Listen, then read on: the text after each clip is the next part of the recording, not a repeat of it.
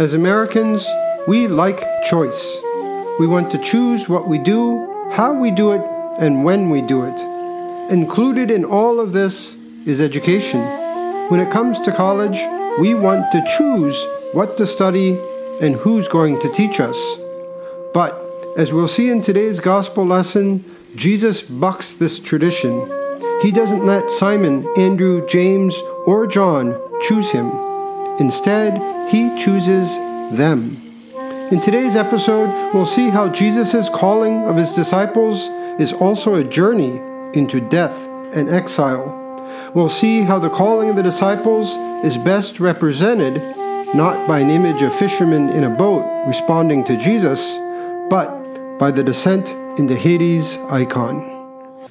You're listening to The Way with Father Dustin Lyon, a podcast of the Ephesus School Network.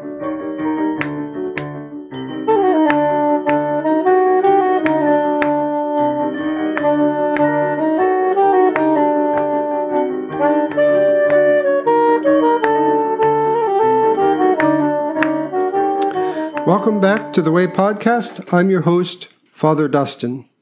The reading is from the Holy Gospel according to Matthew. Let us be attentive. Walking by the Sea of Galilee, Jesus saw two brothers, Simon, who is called Rocky, and Andrew, his brother, casting a net into the sea, as they were fishermen. And he said to them, "Come, follow me, and I'll turn you into fishers for human beings." And right away they left their nets and followed after him. And walking on from there, he saw two other brothers, Jacob, the son of Zebedee, and Ioannis, his brother, in the boat with Zebedee, their father, putting their nets in order, and he called them. And right away they left the boat and their father and followed him. And he traveled around the whole of Galilee, teaching in their synagogues and proclaiming the good news of the kingdom, and healing every disease and debility among the people. Glory to you, O Lord, glory to you. That was Matthew 4:18 through 23. As I write this podcast, the news is reporting a landmark case of the Supreme Court. Just today, an hour ago from the time of me composing this, the Supreme Court struck down a Maine tuition program that did not allow public funds to go to private schools that promote religious instruction. Apparently, what had happened was that Maine was trying to address the needs of the rural population, where there wasn't enough people to support a secondary school. In these situations, Maine permitted parents to send their kids to nearby schools, or the state would give money to parents so that they could enroll their children in private schools. However, the state of Maine would only pay tuition money to parents if the private schools did not promote faith or a belief system. In other words, parents couldn't use this program to send their kids to Christian schools. However, some parents didn't agree with this program. They thought that they should be able to use money from this program to send kids to religious schools. So, this law was challenged. And the challenge went all the way to the Supreme Court, which, as I said, decided that Maine could not restrict their funds to only certain private schools. If they were going to pay tuition money to parents in rural areas to send kids to other schools, including private schools, then religious schools couldn't be accepted.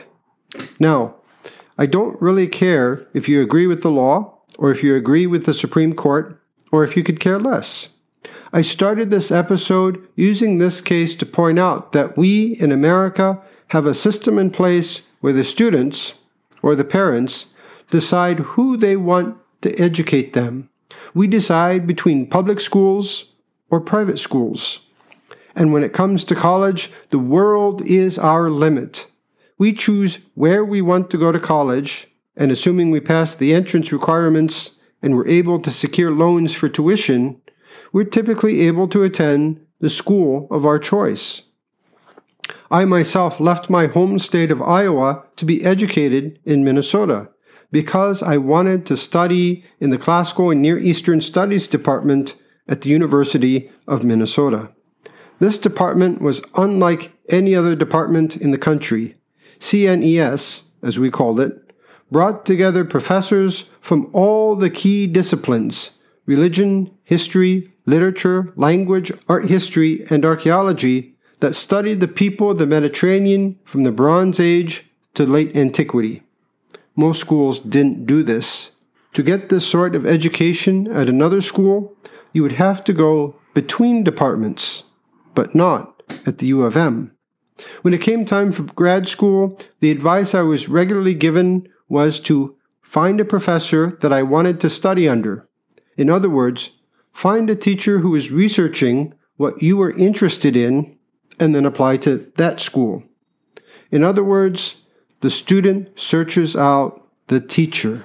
This is also how it worked at the time of Jesus. The student would search out the rabbi they wanted to study under. In fact, the Mishnah, which is a collection of Jewish oral traditions from the time of Jesus and later, says, Joshua ben Perachiah and Nettai the Arbelite received the oral tradition from them. Joshua ben Perachiah used to say, Appoint for thyself a teacher, and acquire for thyself a companion and judge all men with the scale weighted in his favor. Additionally, it was quite common for students to switch rabbis. If they felt that they had learned all that they could learn from one teacher, they could move on to another one.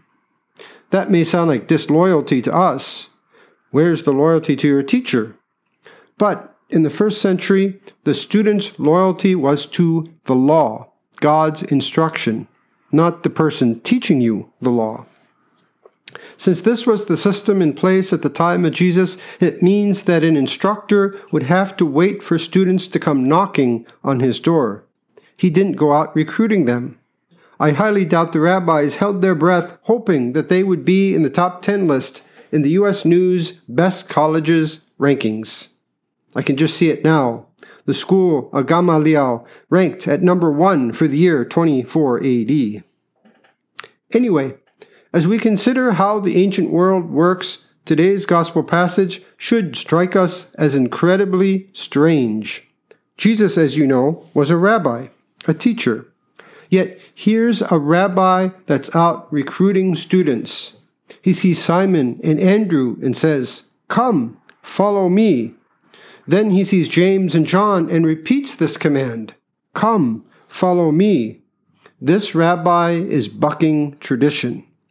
David Garland, in his commentary on Matthew, emphasizes Jesus' strange behavior by writing, By contrast, Jesus does not wait for volunteers, but selects his own disciples and confronts them with an unconditional demand.